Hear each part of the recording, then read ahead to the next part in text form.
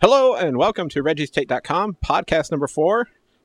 Joining me once again is Steve. Hey, what's up, folks? Steve, the Hey. specialist in the house. Thanks for coming back. You took a break from the last show. Well, you know, I did go check out my portfolio, see if there was any money to be made in this endeavor. Found out that I was broke either way, so I figured, what the hell, I'll just come back.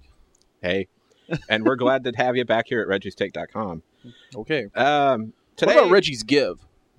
No, we won't go there. Oh, no giving, all taking. I see how it is. No, all the giving's done. Well, never mind. Did you give it the office? You gave it the office. It's okay, just say you gave it the office, man. Senator, I'd like to invoke my Fifth Amendment right. Plead the fifth. Yes. Okay. Okay. Honey, I still love you. He's such a giving man. Anyway. Wow. Anyway, no real particular subject. Thought today we'd kind of cover basically Hollywood movies, kind of some of the rumors, non-rumors. Let's hear it for Hollywood. Yeah. Sorry, I figured you needed some sort of theme music in for that. No, theme I music. didn't say it'd be good. I just said you needed.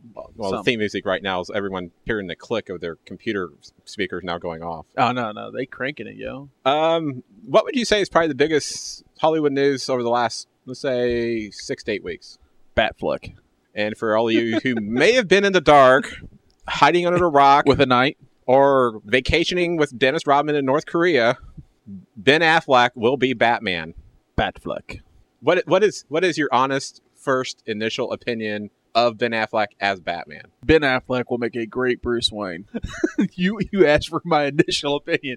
There it is. Ben Affleck will make a great Bruce Wayne. Luckily, this movie is a Superman Man of Steel sequel, not a Batman sequel. So you can minimalize the Batman and do fairly well, because people are going to go see this movie for the novelty idea of, oh, it is Batman and Superman. But I mean, if the way it should be written, it should be primarily for Superman lovers to be the people to geek out over. They've had plenty of Batman movies over the last 10 years to geek out over. So it's Well, we know when you have 3 really really good to great movies from Christopher Nolan, Yep. and I won't say which ones are good or great or whatever. They're all good. They were good across the board. Yes, one may be more excellent than the other, depending on your opinion. yeah. But when you have a series that really stepped up the superhero world, Say game. you made everyone else around you in Hollywood step up their game. Mm-hmm. When you have a series like that from Batman, I don't know, will audience be expecting too much? Oh, I'm sure that there's going to be a contingent out there that's they're going to want some sort of grade A Academy Award experience in acting. But you know what? You're going to a superhero movie. The fact that Heath Ledger won an Oscar posthumously for playing the Joker, that's not something to be expected from these kinds of movies. You're here for 2 things: watch stuff blow up and eat a ton of popcorn and just enjoy disconnecting from reality for 2.5 hours. That's what you're going there for. If you go in there expecting some sort of Academy Award winning performance, you're going to be sorely disappointed across the board. Just the way it is. But to get back to your initial question of my thoughts on Ben Affleck as Batman. Ben Affleck will make a great Bruce Wayne. I'm not sold on him in a cowl and cape and being all Batmanish. Well, here's the good thing with that, though. I mean, depending on how much fight sequence you have, how far away they are, how close up they are, most of the time he's going to be made to look better in the bat suit from some stuntman doing all his work for him. They're smart, yeah. Than him actually having to perform it himself. Right. No, I totally get that. I do totally get that. But as the movie should be, and I've made mention of this plenty of times, this movie works best when you have a lot of Superman, because it's a Superman sequel. You have a lot of Bruce Wayne, a little Clark Kent, and a little bit of Batman. That movie works best in that formula alone. Because if you start putting Ben Affleck in that suit and having a lot of scenes with him as Batman, I think you're going to turn a lot of people off. Not necessarily because he's going to be bad at it or, have a real horrible interpretation of the character. But I think people are still, and I don't know why, they're still sour to him playing Daredevil. Which could be understandable. It's understandable. But, we're talking about a much more mature, less supposedly goofballish. I mean, if you've seen what he's done in the last 5 years, it's not like we're expecting a Gigli performance by any stretch of the imagination. No, and he I think they're part of the criticism of him playing Batman from the critics and also the fans is the fact A, he does have Daredevil on his resume. Yeah. B, he did Gigli, and C, he just is now in the last 2 to 3, 4, maybe even 5 years, just started to get his quote movie career back on a track of respectability, at least from the fans' point of view. Yeah. A, with his directing, B, with his acting. Mm-hmm. He's done both. Yeah. In some movies, he's done it at the same time. Yeah. And he's been getting really good reviews for some of his movies, like Argo. Yeah. I have not seen that, but I hear it's very good. I've heard real good things about it. But, you know, I think that's where the criticism comes in. And so making this movie where they're supposed to be having Batman as a more grizzled, hardened, you know, kind of been beaten down from the superhero life, I think that's where you get a lot of people going, you picked who? Well, where the initial rumors was they were wanting Christian Bale. Well, also knowing that Christian Bale most likely would not come back, they were also wanting to Josh Brolin, because he had the look of what they were looking for as far as the grittiness, the look of hardening of being Batman for 15, 20 years had been playing on his face, that type of... I'll say this, if you catch flack, I apologize. Ben Affleck over Josh Brolin. See, because when I heard Josh Brolin, I didn't initially have any issues when I heard that rumor. And it's not like people would have cringed more about Josh Brolin than Ben Affleck, because Jonah Hex is fresher in people's minds than Daredevil. Jonah Hex was a bad movie. Yes, but you know, I think also a DC Comics character. I don't know. I mean, I'm just saying. I think people. I think the fanboy continuum out there would have been like, no, we can't have that. That won't work at all. You know, and from what you said, your theory of how the movie should go, being that it is a Superman sequel. Yep. My theory, I think, is somewhat along yours as far as how the movie should go. You should see Bruce Wayne, maybe since he had some buildings or offices in Metropolis, get destroyed. He's upset with him already in the first place because now he's costing him money to fix his empire that he had going as Wayne Enterprises. So he's upset with Superman himself. So you see more or less more Bruce Wayne and kind of ticked off with Superman in a certain sense, and it's not till the end you really see Batman, and it's Batman who, I'll take that back. Maybe see Batman at least once somewhere middle of the movie engaging with Superman, right? In a little bit of a not happy way, in a certain sense, you know, kind of a set the up. But at the end of the movie, Batman does what ends up being the right thing and comes to however it is they decide to write this, and comes back and basically bails his ass out. Of his problem. That's how I think they should do it. Now, but wait, bails which one out of whose problem? Batman bails Superman out of his. I don't like that. You don't like that? No, because... Or, at least assist in making sure Superman gets whatever is going on done. Maybe, I mean, to the point of where I don't like the idea of a superhero needing a bailout from another superhero. Especially Superman, right? Especially when it's your sequel. True. I mean, if it's your sequel, the last thing you need is having your character undermined by having somebody else come help you out. Of course, they also may be looking It would be more along the lines of, if you're going to do that, the correct way to do it is to have Superman bail Batman out. As much as that would pain Bruce Wayne in all forms, shapes, and manners of his character. You asked my opinion. Well, and that's fine. I mean, I've given you yours, you've given me mine, and I'm sure there's about 10 million out there. I mean, do you think of course, it's going to determine a lot how this movie does script wise. Yeah.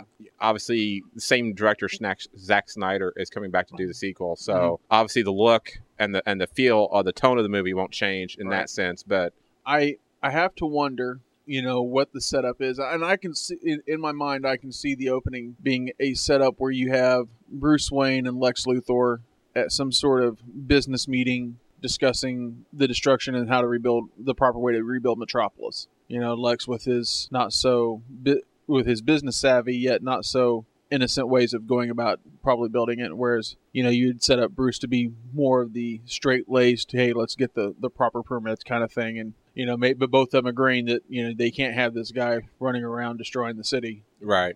That's how I kind of see the movie opening up, but that's just me. And I discussed something similar to this in my last podcast with the guys from True Believers. It was kind of if I remember correctly, if they're going to deal with Lex Luthor in this particular setting of Superman, right? I think you really shouldn't see. I really don't want to see Lex Luthor necessarily as the bad guy in this movie. Yeah, I'd rather see Lex Luthor as a bad guy in a third Man of Steel movie where it's just a one-on-one thing. Well, rather than having Batman involved with it. As much as I think Lex Luthor is a defining character in all of comics in terms of how maybe a villain should be portrayed, I think sometimes he gets misconstrued mainly because of his origins. His origins were the business conglomerate that everybody sees today. Most people that grew up way back in the day have have the original concept of him being more of the mad scientist, Right.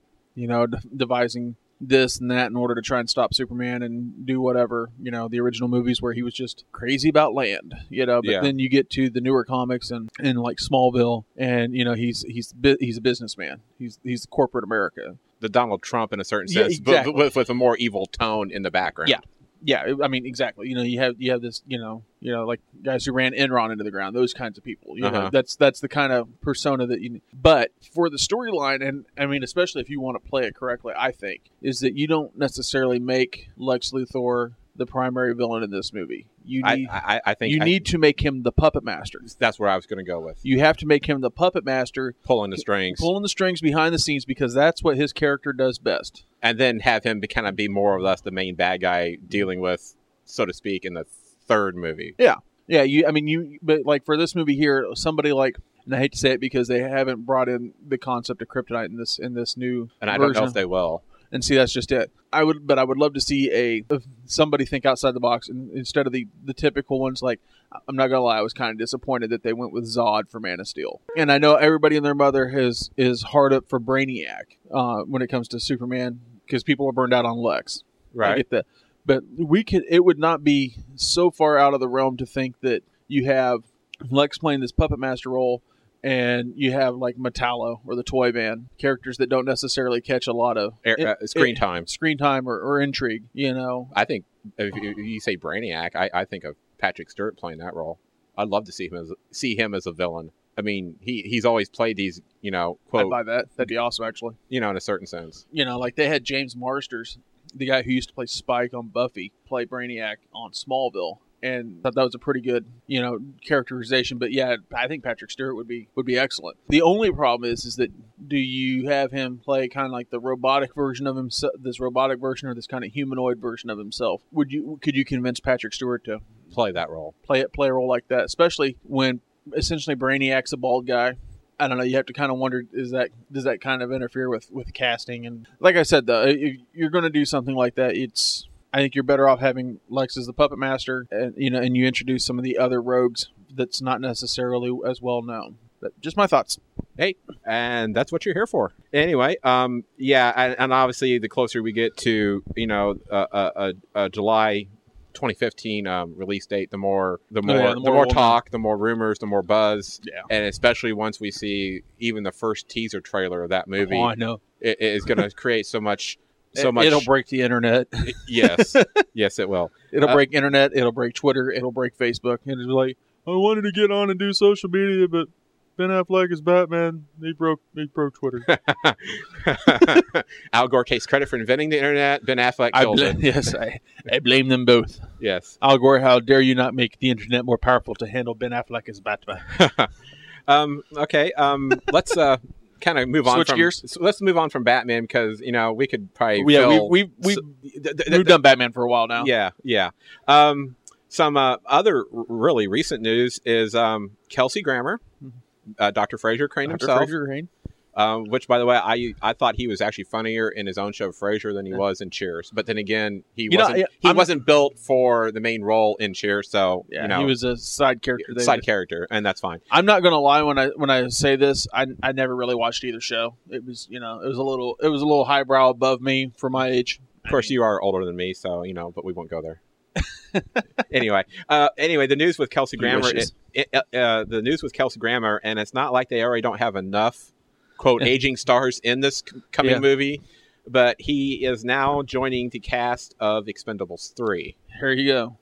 And he will be playing a character named Bonaparte, an ex-mercenary who aids the heroes on their mission. The part was initially offered to Nicolas Cage. And this movie, obviously, we already know, has Sylvester Stallone, Jason Statham, Harrison Ford, Mel Gibson, Terry Crews, Antonio Banderas, Jet Li, Dolph Lundgren, and Wesley Snipes. Yes. I mean, I don't know. You would think that a movie like this has to be at least 3 hours long just to get everybody's screen time. Well, that and this movie is so heavy male testosterone loaded. I mean, is there a projector strong enough to? I didn't know, but play it? I would imagine that any NFL player that goes to see it probably has to go get tested for performance enhancing drugs after coming out of the theater, though. But I mean, do you buy him in these type of roles? I don't know. Okay. I seen a movie with him not too long ago. It was kind of a mockumentary kind of thing, done like a Christmas Carol, but I think it was called An American Carol. And they had him playing. Well, I know he's doing a show like on Showtime or HBO or Stars where he's kind of an evil, nasty politician. Yeah. Well, what I seen this movie, they had him as. I think it was either Eisenhower or General MacArthur. I mean, I kind of bought it. For what it was. I kind of bought it. Yeah, it was kind of a mockable documentary kind of thing, but if I think about that, yeah, I can kind of see him doing a heavier role towards the, something exploring his manly side. Well, and also my guess is this role is going to be like what you saw with Chuck Norris. Chuck Norris in the last one, where you saw him for about maybe 10 minutes of screen time in 2 different places, and that's really going to be about it. Yeah. So and that's what you really get out of these movies. It's the quick little. You know what these are? This is the modern day Cannonball Run. Well, and that except instead of cars, we got bullets flying everywhere. Yes, and I did read somewhere where when Stallone did the first Expendables, his main reason for doing Expendables was more or less to show that Hollywood could still do action movies without all the CGI stuff. Yeah. And of course he used a little bit stronger language, but yeah. he wanted to prove you could still do it old school and still have it successful. And obviously he's on his 3rd movie of doing such. But you also got to think about there's the kind of the wow factor. Right. Like, oh wow. Bruce Willis, Schwarzenegger, Stallone, all in the same movie. That never happened before. Right. And supposedly from what I understand, Mel Gibson and Antonio Banderas is playing the baddies in this one, so that should be interesting to see as well. I hope for some sort of wink and a nod to the movie Assassins, but not Puss in Boots or Zorro. Maybe Desperado. If they have Antonio Banderas come out with a guitar case that's got a machine gun or a rocket launcher, I'm going to stand up and applaud. Well, how about Wesley Snipes and Sylvester Stallone? They had that movie back in Demolition the early 90s. Man. You want to know? Here's a fun fact. I seen that movie 3 times in the theater. I seen it the first time of my own accord. The other 2 times, like, well, I don't want to go to the movies by myself, so I got drugged back to the movie. I seen it like 3 times. Were you happy just to see it the once? I was good. I was good the first 2 times. The third time, I was like, yeah, okay, I get it. You take a nap? No, I mean I had free popcorn and a drink, okay. So I was good. But well, of course, this won't be his first movie playing kind of he's not necessarily playing a bad guy in Expendables, but which one, Wesley? No, Kelsey Grammer. Kelsey Grammer, okay. But he is playing the human bad guy in Transformers: Age of Extinction, which had been known for the last year or 2 as Transformers 4. Yeah. Which they finally gave a name to here several weeks ago. Yeah, because they finally came up with the concept. I know, let's introduce the Dinobots. Me, Grimlock, think that's great. Now is Michael Bay going to play, speaking of the Dinobots, because I was going to ask you this, do they play the Dinobots kind of a legitimate? Define legitimate. Well, kind of like the Autobots. Not necessarily not play them off as some stupid heavies in the robot world, but make them kind of more intelligent, like the Autobots, but with obviously better strength like they were in the cartoons comics. In the cartoons, the original G1 series, because that's kind of the only one I really like, because it just reminds me of my childhood. The original Dinobots from the G1 series was they were stupid. I mean, they were... Well, that's why I asked. I mean, they were just completely stupid. The only question I have to wonder about that is that do they... I have to wonder if they do this or not because of the backlash they caught from Revenge of the Fallen. 2 cars that weren't exactly... They were kind smartest thing in the world. Well, they were kind of stereotyped as... I get where you're going with that. Yeah. So I have to wonder, how they play that without offending anybody, because that really didn't work out so well in the second one. I mean, you'll end up with Grimlock and Slag and Sludge and Swoop. And right. Supposedly Grimlock, Slag, Sludge, Snarl, and Swoop. Yeah. Or I would assume would all be in it. Yeah. I mean, question is do they? I would assume in this version though that they'll look more like I'm using air quotes here, real dinosaurs in terms of they won't look metallic like they did in the cartoon where they just look like metal dinosaurs. Don't make them look like real dinosaurs. I think they'll probably make them look more like. But when they transform, they'll be metallic looking with their. I don't know. I mean, I assume when they're in their robot mode, they'll look metallic and whatnot. But when they're in their dino mode, if you will. Mm-hmm. I assume that they'll probably look more lifelike, like to the point of having something that looks the color scheme. Or they got some sort of imaging to make them look real. Some sort of color scheme to make them look good. Like something that you would expect to see, which you would expect to think a dinosaur would look like. Kind of an earth tone kind of thing, not necessarily a gray metal dinosaur roaming around. good move or bad move on Michael Bay's part to bring in Dinobots?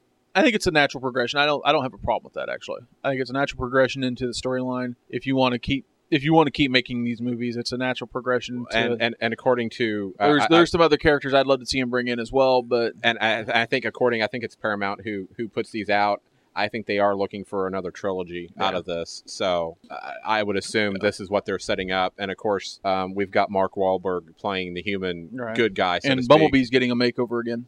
Right. Well, all the main ones get makeovers. Yeah, and that's caused a little bit of, depending on where you read, some backlash with. I like what they're doing with Bumblebee. I like going back to an old school style body on him. I'm not feeling the same way what they did with Optimus Prime.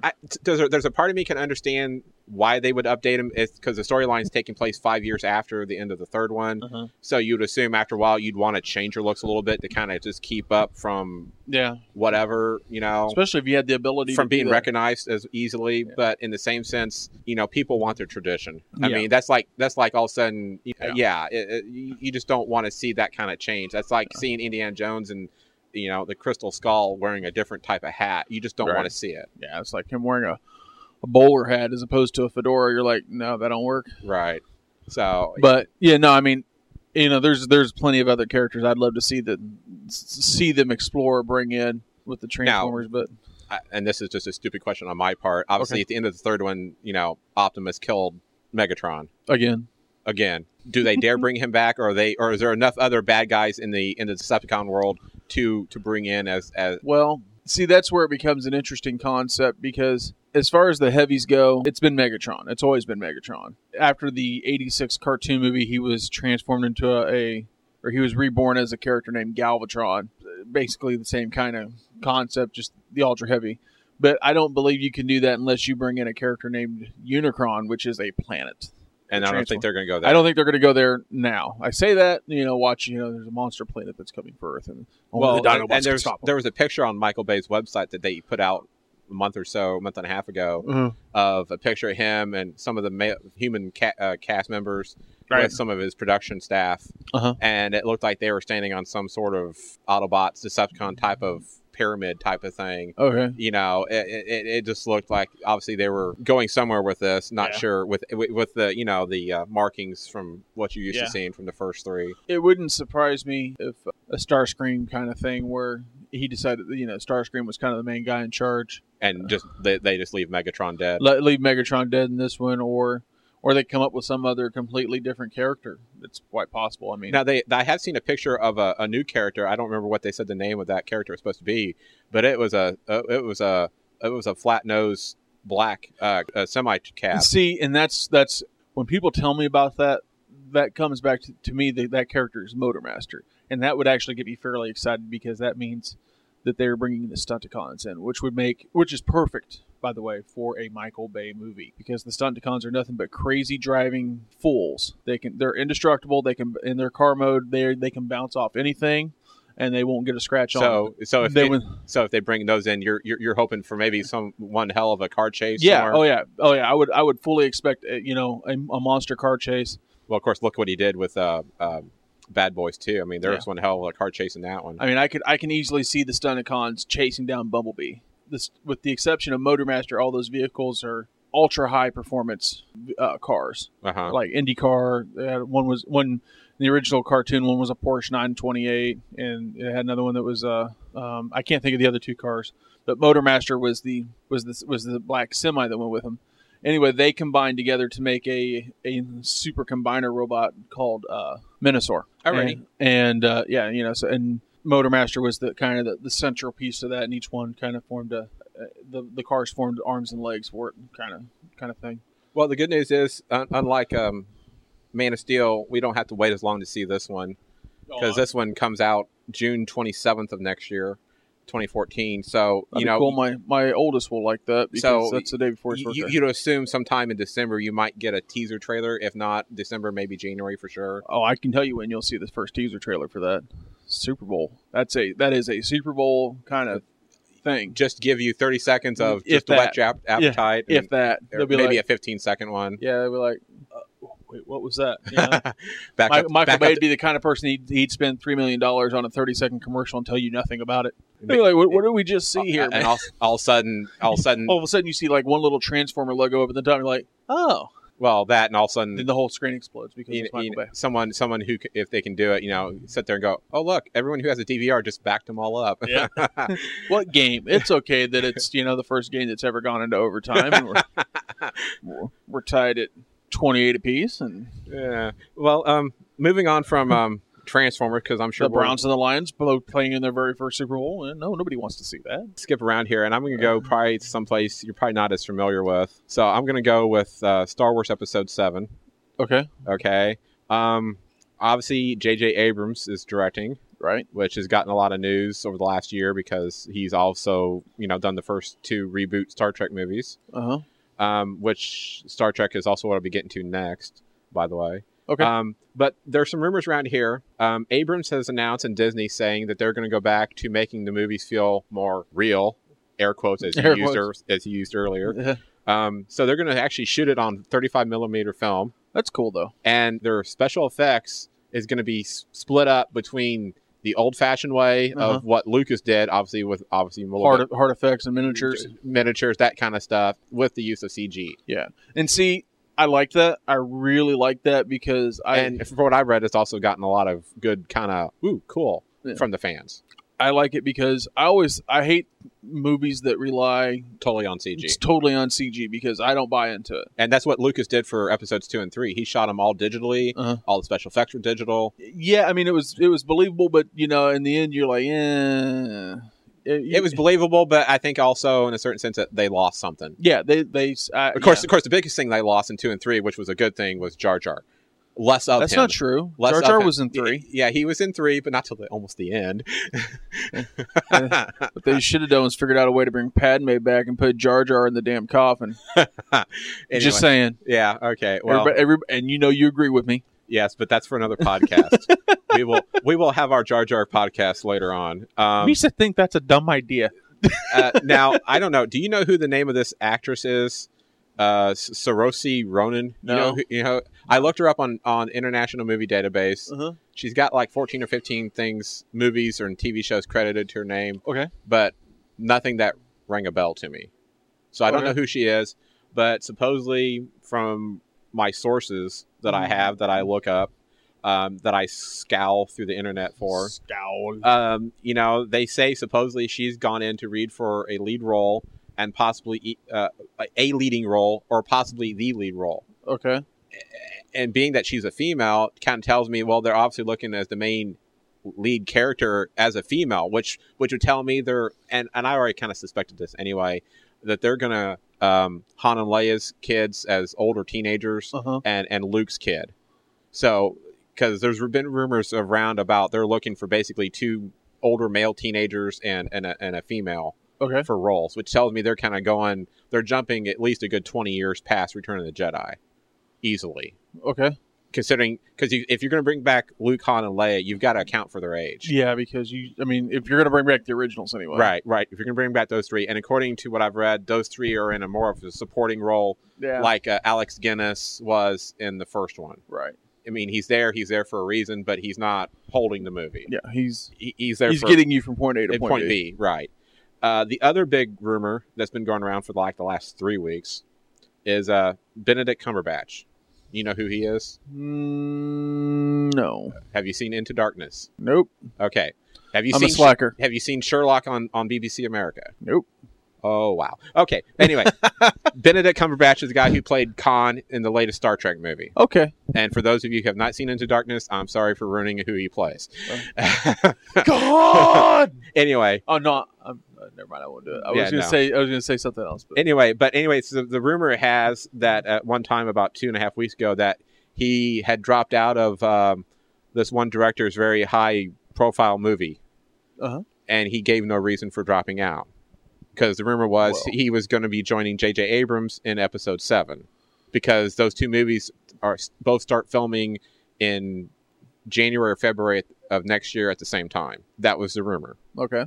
Benedict Cumberbatch's people have come out and said since then, saying, no, that's a lie. He's not joining Episode 7. But the same website who put that out 2.5 weeks ago has also said that they stand by their report, and they say that Cumberbatch people is lying and covering because, or he will be supposedly playing in episode 7 a small role, but his role will get bigger in episodes 8 and 9. Cool. Now, if of course, you haven't seen Into Darkness, but he plays a really great bad guy in that movie. Yeah, I will.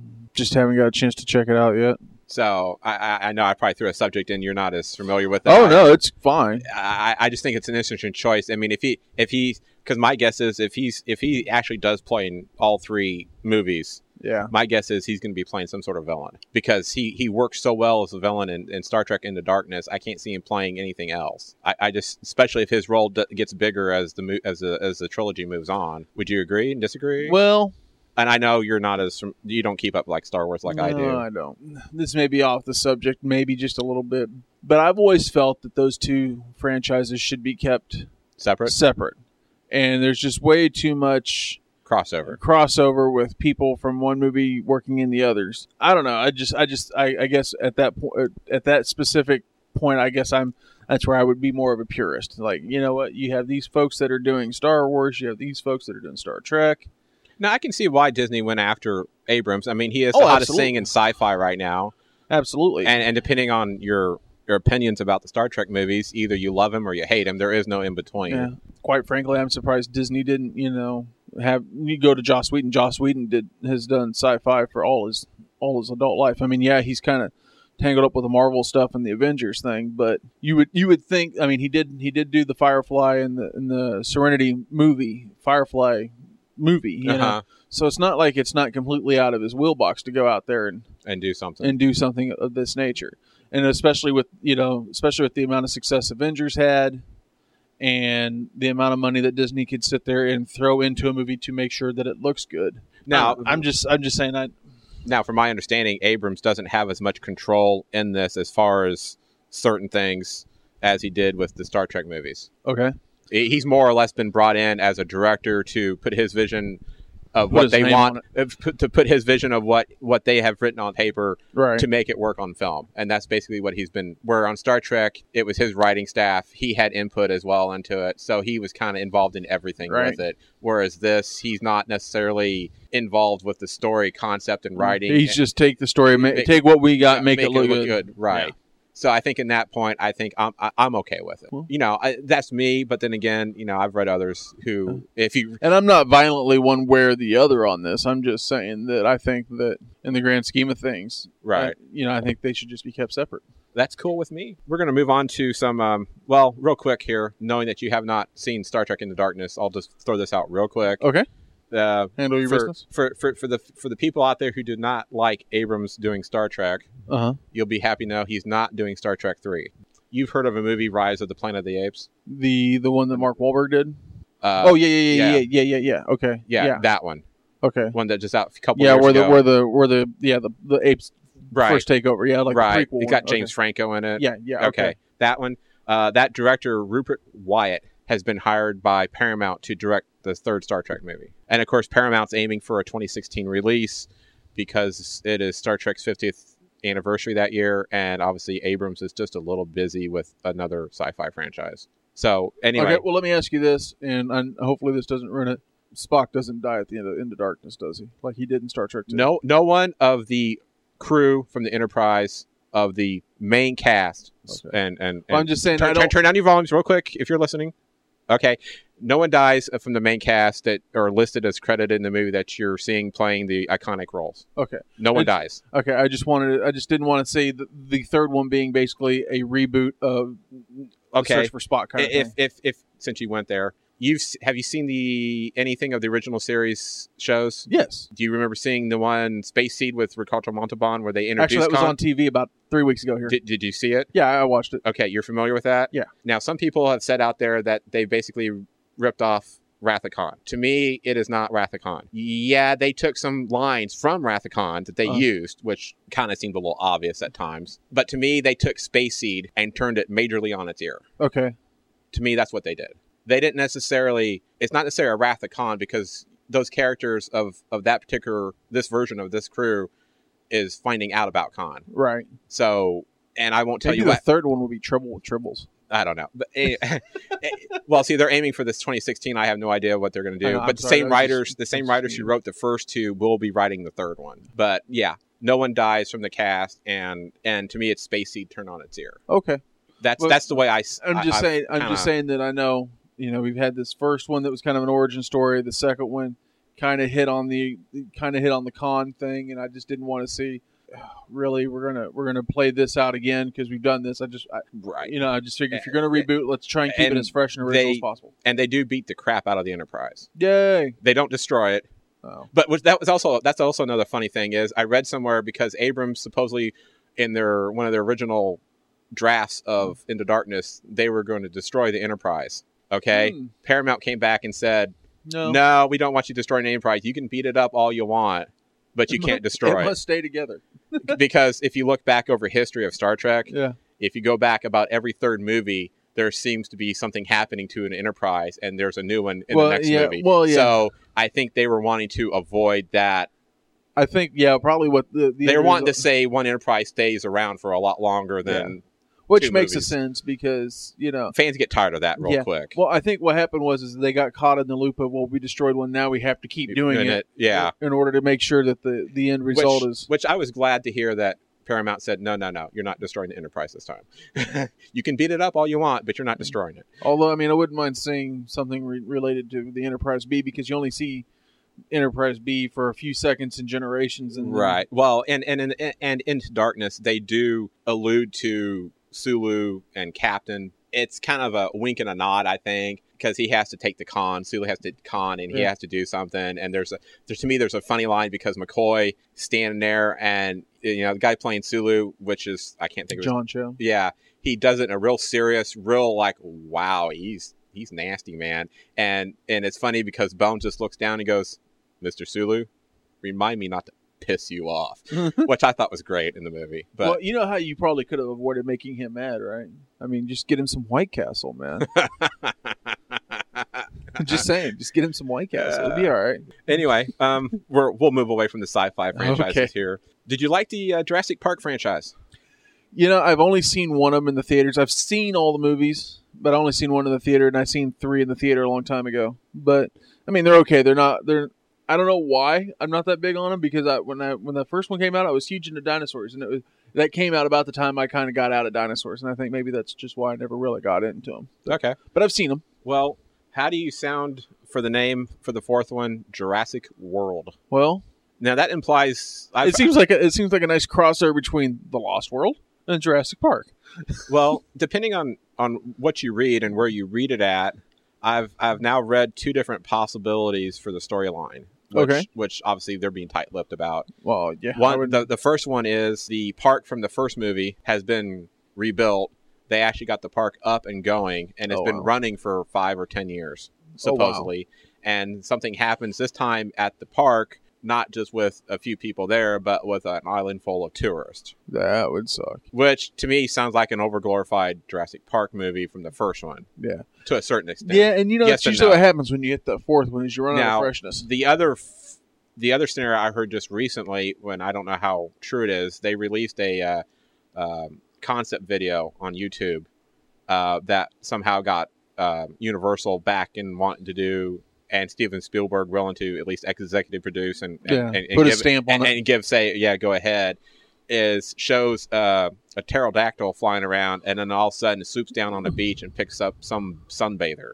No, that'd be awesome. So considering they have now officially named it Jurassic World, that could give you another concept of maybe they got off the island. That they have somehow managed to get themselves off the islands. Yeah, and creating havoc wherever. That was the big deal. I remember with the first one or the second one, is that they weren't supposed to be able to reproduce. Right. And yet they managed. They have. Yes. Yeah, they managed to, and it wouldn't be out of the realm of possibility that somebody didn't steal some of the eggs and take them somewhere. They hatch like on a boat somewhere. Now, supposedly the guy who wrote this is also directing this movie. Says that this will, his words saying, will reinvigorate the franchise. Right. And it will take the franchise in a completely different way than anyone may be expecting. Okay. I'm guessing if Universal is willing to put up the bucks to do a fourth movie, they're possibly hoping to see to do at least a fifth one. Yeah. I mean, I know. The only thing I knew for sure was that this was going to be in 3D, and this is definitely the kind of movie you want to go see in 3D. I'm convinced of that. I mean, you have these, like especially the T-Rex chasing you around and stuff like that, or the Jeep scene in the first one. Yeah, or or the Velociraptors coming. Yes. Yeah, I'm game for that. Or if you have like the Pteranodons and the pterodactyls flying overhead, that stuff's made for 3D, man. So, but anyway, that's especially IMAX. Jurassic Park World is set for a 2015 release. Not that there's not enough movies in 2015 coming out, but that's for another podcast as well. Yeah. There's just too many. Podcast 2015. What they didn't get. Yeah. Just a quick tidbit. The Jurassic Park, the first 3 movies have taken in over $2 billion worldwide. Okay. And Jurassic Park, the first movie in '93, is still the highest grossing of the first 3. That doesn't surprise me. I mean, of course, and then again, it also got re-released here earlier this year for its 20th anniversary for a couple weeks too. Yeah.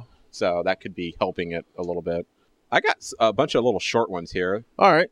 You're familiar with Roland Emmerich? Directed Independence Day. No, yes. Godzilla. The Patriot. Patriot's a good movie. Godzilla. Yeah, Godzilla. That was just kind of a right joke. now, folks. I'm shaking my head, rolling my eyes, and wishing I could forget that movie. Now, it was announced a while back he was going to do Independence Day 2 and 3, and that he was going to shoot them back to back. Now it's come out that he's just going to do Independence Day 2, and if it's successful enough, he'll move ahead with a third one. Sounds more realistic. I mean, if you go ahead and shoot a 2 and 3 back to back, almost 20 years after the first one, you're making a big assumption. You're making the huge assumption that people will want to go see the second one. Want to return back to that storyline. Because then what do you do if the second one bombs and you've already got the third one in the can? Well, you probably do what they did with like the movie Battleship, which is release it international and watch it make a ton of money international, and then hope that some of the momentum internationally brings it up to speed here in the U.S. Well, that's what Pacific Rim helped. It helped its numbers. It did all right in the U.S., but not as good as they wanted. Yeah. But overseas, Japan, China, and the Asian theater, it was super popular. Oh yeah, well they haven't had a good Godzilla movie in a while, so they needed they needed something to pacify them until. Well, next year we will see what they do because there is a new Godzilla coming out next year. It'll be interesting to see. Supposedly it's 20 years later. Bill Pullman's supposed to be back, but no Will Smith. I don't see how you're going to... I don't see how you can bring him in, considering as president he should be done. Yeah. I was going to say, he obviously he wouldn't be president. No. The only person I guess I really see having a real usefulness in the movie would be Jeff Goldblum. His character right. I mean, maybe his character is actually more of a more central figure to defeating the aliens than Will Smith's character. And supposedly the supposed plot rumor is the humans necessarily haven't assumed they wouldn't come back, but they're using the technology from the ships that they crashed at the end of the first one, and use their technology to help defend against in case they do come back. And it's just a matter of their waiting of not necessarily when, but not necessarily if they'll come back, but when they come back. Yeah. And supposedly they're going to make. Emmerich has said he wants to make these aliens. He wants to pull you more into with the aliens to make the whole story more believable. The reasons why they're doing this. Yeah. He wants to focus a little bit more on the aliens than what he did, than just them just trying to destroy Earth. Right. So he's trying to make you feel something, I guess, a little bit. I don't know where exactly he's going with it all. Yeah, but, I wouldn't know. I mean, and first of all, I always wondered, thought after I saw the Independence Day, and you saw those crash. Supposedly they're 12 miles wide. What the hell do you do with all the scrap metal? Recyclers had a hell of a field day, man. That's what I want to know. Of course, then they try to melt it down. It's like the stuff don't melt down, man. So but yeah, it's, I guess the Russians have got theirs. Have you seen? Did you see Avatar when it came out? No, and for good reason. I had no intention of seeing that movie. Well, supposedly the rumor for Avatar 2, which is now scheduled for a December 2016 release. There's a rumor going around that Schwarzenegger is going to be playing a human general. Playing, I guess, supposedly the Heavy. I have never seen Avatar. I found it interesting. Some people say it's a weird choice, but then again, he has worked with James Cameron in the past, so it's not necessarily an what was those movies? True Lies, Terminator 1, Terminator 2. You hit it. Not that those didn't do anything at all. No. God, I wish that they were going to do. If he was going to work with Cameron again, I would have just much rather have seen True Lies 2. You know who the actor Lucas Black is? You should. Yes. You know what movie he's from? Off the top of my head, no. The name, I know the name. I can't picture the movie. Well, think of a franchise that's going into its 7th movie that they're trying to ignore. Yeah, okay. That we've had many conversations off microphone about. Yes. Now, from what I have here, he so far he's only appeared in the franchise so far in Tokyo Drift. Okay. But they're bringing back his character of Sean Boswell. Right. And he's going to be in the next 3 movies. From what I understand, it says you'll understand why it'll make sense to add his character back at this particular point in time. Well, yeah, because it brings you full circle. The end of 6 brings you full circle into 3, so you actually understand why 3 is why there. 3 is there, and why, if you haven't seen Tokyo Drift, you're not missing much. The only thing you need to know is that Vin Diesel makes a cameo at the end of the movie, in which everybody was like, okay, why is Vin Diesel in this movie? All of a sudden, he wasn't in the second one. He said he'd never do this, and all of a sudden he makes a cameo, and you're like, the hell's he doing in Tokyo, man, with his monster Impala trying to drift an Impala around a parking lot? Yeah. Good move, bad move? It's a good move because of how the way 6 set itself up to go ahead and bring it all full circle. So I think it's a good move. In the long run? In the long run. Also, Kurt Russell's supposed to be in this movie, as well as Jason Statham will be in this movie. Yes, I don't know much about the Fast and Furious franchise. I have bought recently 4 and 5 because I want to see 6, because 6 had my interest watching the trailers. Right. So I'm waiting for 6 to come out, and then I'm going to have me a little Fast and Furious marathon. So don't give away too much. It's just, and this is based off of what you've told me. Fast and Furious marathon. Isn't that a sprint? Yes. Questioning that one because you're like, Fast and Furious marathon. Those words do not go together, folks. Now, what is your quick thoughts here about Paramount has announced a release date for a Terminator reboot for July 1st of 2015. Yet another 2015 release date. I tell you what they need to do. They need to see how the RoboCop reboot does before they even decide to break open another Terminator movie. Well, especially supposedly they're already moving forward with this because they've already set a release date for it. Who do you get to play? I don't know. The rumor is they don't know if they're going to have Schwarzenegger back in some sort of small role, big role. They've not said anything of what, who or what is supposed to be in it. As iconic as Arnold is as that character, it's time for him to let that go. Same way with his Conan movies, which he's going to try and come back. But the Conan movie works because if you come back at a much later date and time, it's believable. It's believable. The problem with the Terminator movie is supposed to be a machine. He's supposed to be a machine. It's a cyborg. It means it won't age. It does, well, the body part would age, yeah. But why would Cyberdyne send an old 60-year-old 60-year-old man, even though he could probably still kick the crap out. Yeah, kick the crap out of all of us with not even breathing too heavy. I just don't see the need for it. Well, anyway, they're moving ahead, and speaking of RoboCop, my problem with RoboCop is not. I haven't really seen much. I've read a little. Did you see the trailer? I haven't seen the trailer yet, but from what I understand, this movie is going to be released as a PG-13 movie. Yeah. And to me, knowing what the first one was, actually, all 3 of the first ones were all rated R. Why the first 2 were like a serious R? I mean, that's like. Why would you release a reboot of a franchise and not at least have that first one be an R-rated? I can tell you why. There's one reason: money, more masses, more people to the theater. Because you can get, unlike the way it used to be back in the 80s when a kid could get into an R-rated movie without much effort. Right. Now it's a lot harder for a kid to get into it. To do so, yeah. Yeah, I mean, good Lord, when I was that age, when those first movies came out, I could have gone and seen them, and I probably would have gone and seen them. Well, here's the funny thing. I was living with my grandparents in the small town they were living in at the time when Terminator 2 came out. Uh-huh. Now, when Terminator 2 came out, what, 91, 92? Yeah, 92. 92? Okay.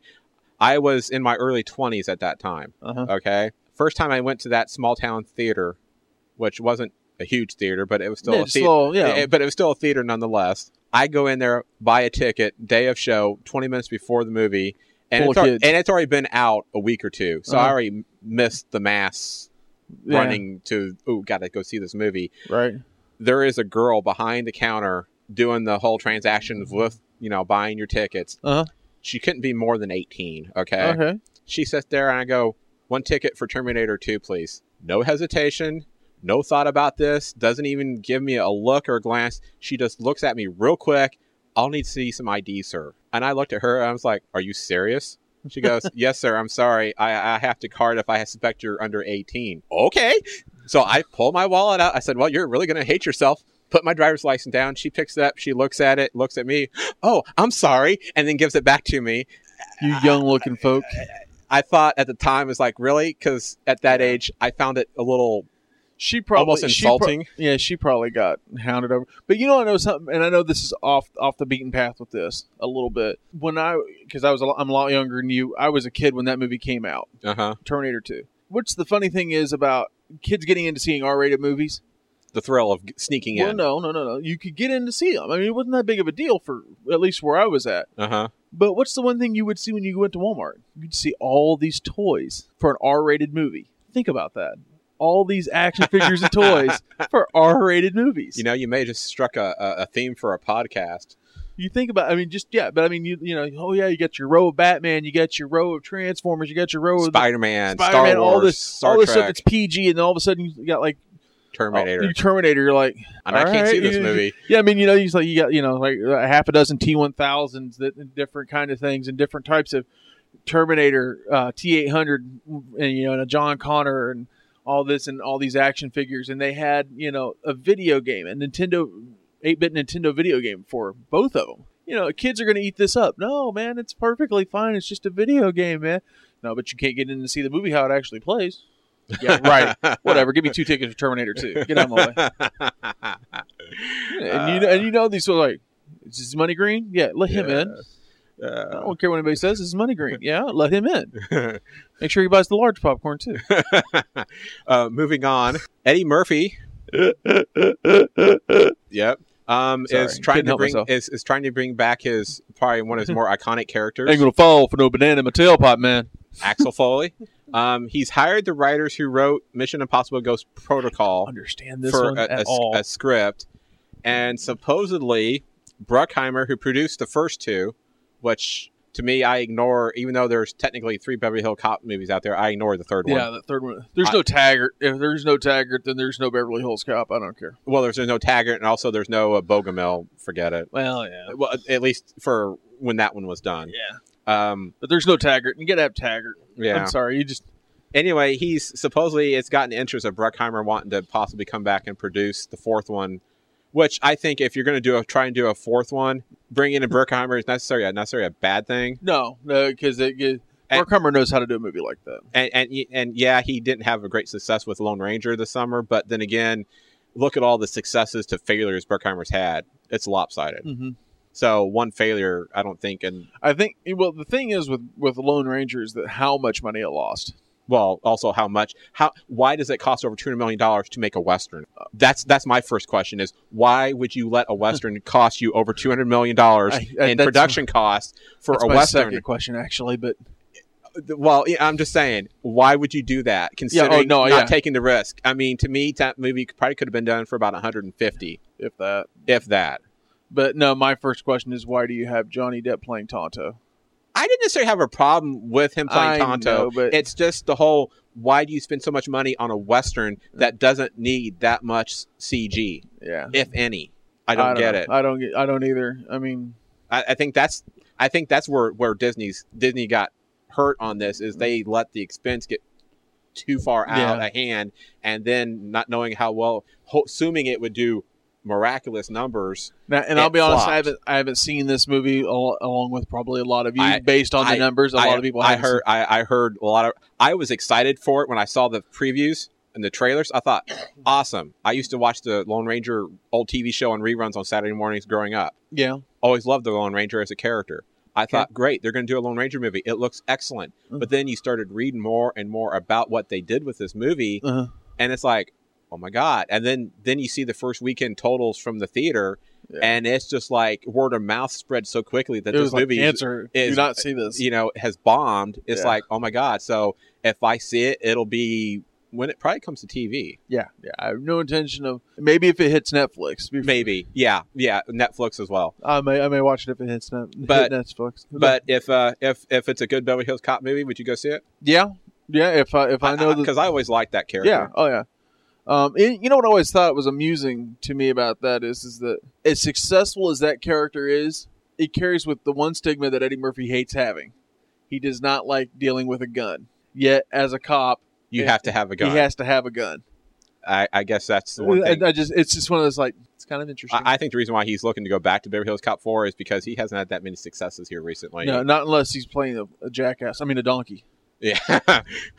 Well, yeah, you got to have an ogre as a sidekick. Yeah. The last little thing, I know you're a gamer. I know you play Madden.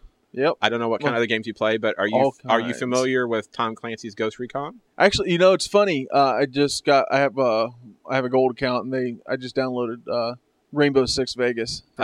Ghost Recon, Tom Clancy's Ghost Recon. They've whoever owns the movie rights has been given the green light to write a script based off of that. And this is something I did not know about this particular franchise of game. It's a fictional unit of the U.S. Army Special Forces that operates as a president's private army. Now, that written in the right way with the right setup plot could be a very interesting movie to see. Oh yeah, no, I would fully. If they do it right, go see it. If they do it right, go see something like that. And if they put this movie out as PG-13, then something's wrong. Well, but you know where I'm going with it, though. See, now that movie there actually makes more sense as a PG-13 movie because there isn't and you give me this weird look, but no, there's no precedent like with RoboCop, how we had the issue with RoboCop. Okay, that's true. And like in the Predator movies, the last few Predator movies that came out, like the two Predator versus Alien movies. Well, the first one was PG-13, right? The second one was R. Okay, and if you've seen the second one versus Requiem, you'll know why. Well, I seen it on FX. I didn't see it. I didn't see like you saw it on cable. Yeah. Oh, they cut out the worst parts. Okay. Well, trust me. There's a maternity scene you do not want to see. But you understand what I'm saying is that there's no precedent for this to be an R-rated movie. Yeah. Yeah. I mean, it'll be one of those. That'll be one of those movies where you get a PG-13 release and then an unrated DVD. Version. Yeah. Yeah. Ooh, you can watch the theatrical version or the unrated version. Who watches the theatrical version? Have you ever watched a theatrical version of a movie if you had the unrated or the extended director's cut? I have eventually. I'll put it this way: if it's been long enough since I saw the movie in the theater, before I got the DVD that had both cuts, I will watch the theatrical version again to refresh me. Okay, and then I'll wait a week or two, come back, and then watch the unrated version, so that way when I watch the unrated version I can remember what was in the theatrical version, so I know what is different. Yeah, or what they added, and not necessarily unrated, but just director's cut. Right. Well, basically to me that means they took out these scenes that they thought about leaving in at one time, and that they took out because of they didn't want to. They already had it at 2 hours. They didn't want to make it 2 hours and 20 minutes. Yeah. They tightened up the storyline, so they just left it. So they put it in this DVD. Yeah. I have most of my movie collection anymore. If there's an extended director's cut version of it, that's all I get anymore. The latest G.I. Joe movie that just came out on Retaliation. Yeah. The theatrical version of it's like, an hour and, 15 minutes? They released like an extra 10 minutes on the unrated version. Well, best example, we'll go back to the well with Arnold here. This is Terminator 2. Have you ever seen the extended cut of Terminator 2? Once. Yeah, where they show him.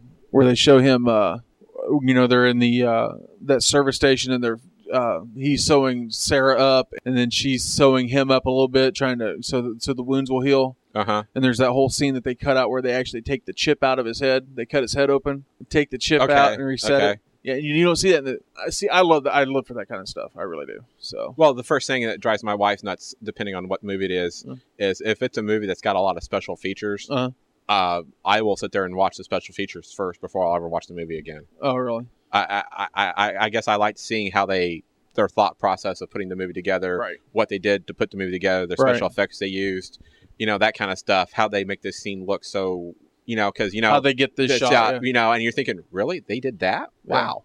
You wouldn't think something like that would work, but then you see, it's like, oh, okay, I guess it does work. Yeah. So I kind of, for what we do, that part kind of. Oh yeah, I think I had the original Fast and Furious on DVD, and I think I watched the special features on how they did that train scene probably 5 or 6 dozen times, just because I thought, at the time when it first came out, I had really no clue how they would do something like that. You Uh-huh. know? I said, "Oh, they did it with a computer." I'm like, "Well, yeah, but how did you? No, you don't just sit there and magically put a train in there." Right. Yeah, I mean, obviously, yes, you magically put a train in there. That's what it's Yeah. happening. But Well, I think we've kind of pushed our time limit here. okay, Actually, we probably went a little longer than I anticipated, but that's all right. hey, Thanks for coming on. not a problem. I'm here for your enjoyment. and you'll be happy to know you are my most returning guest so far. That doesn't Makes mean sense. much right now. No, well, I mean, 3 out of 4, yeah. For Steve, I'm Reggie, and we'll talk at Yes. you later.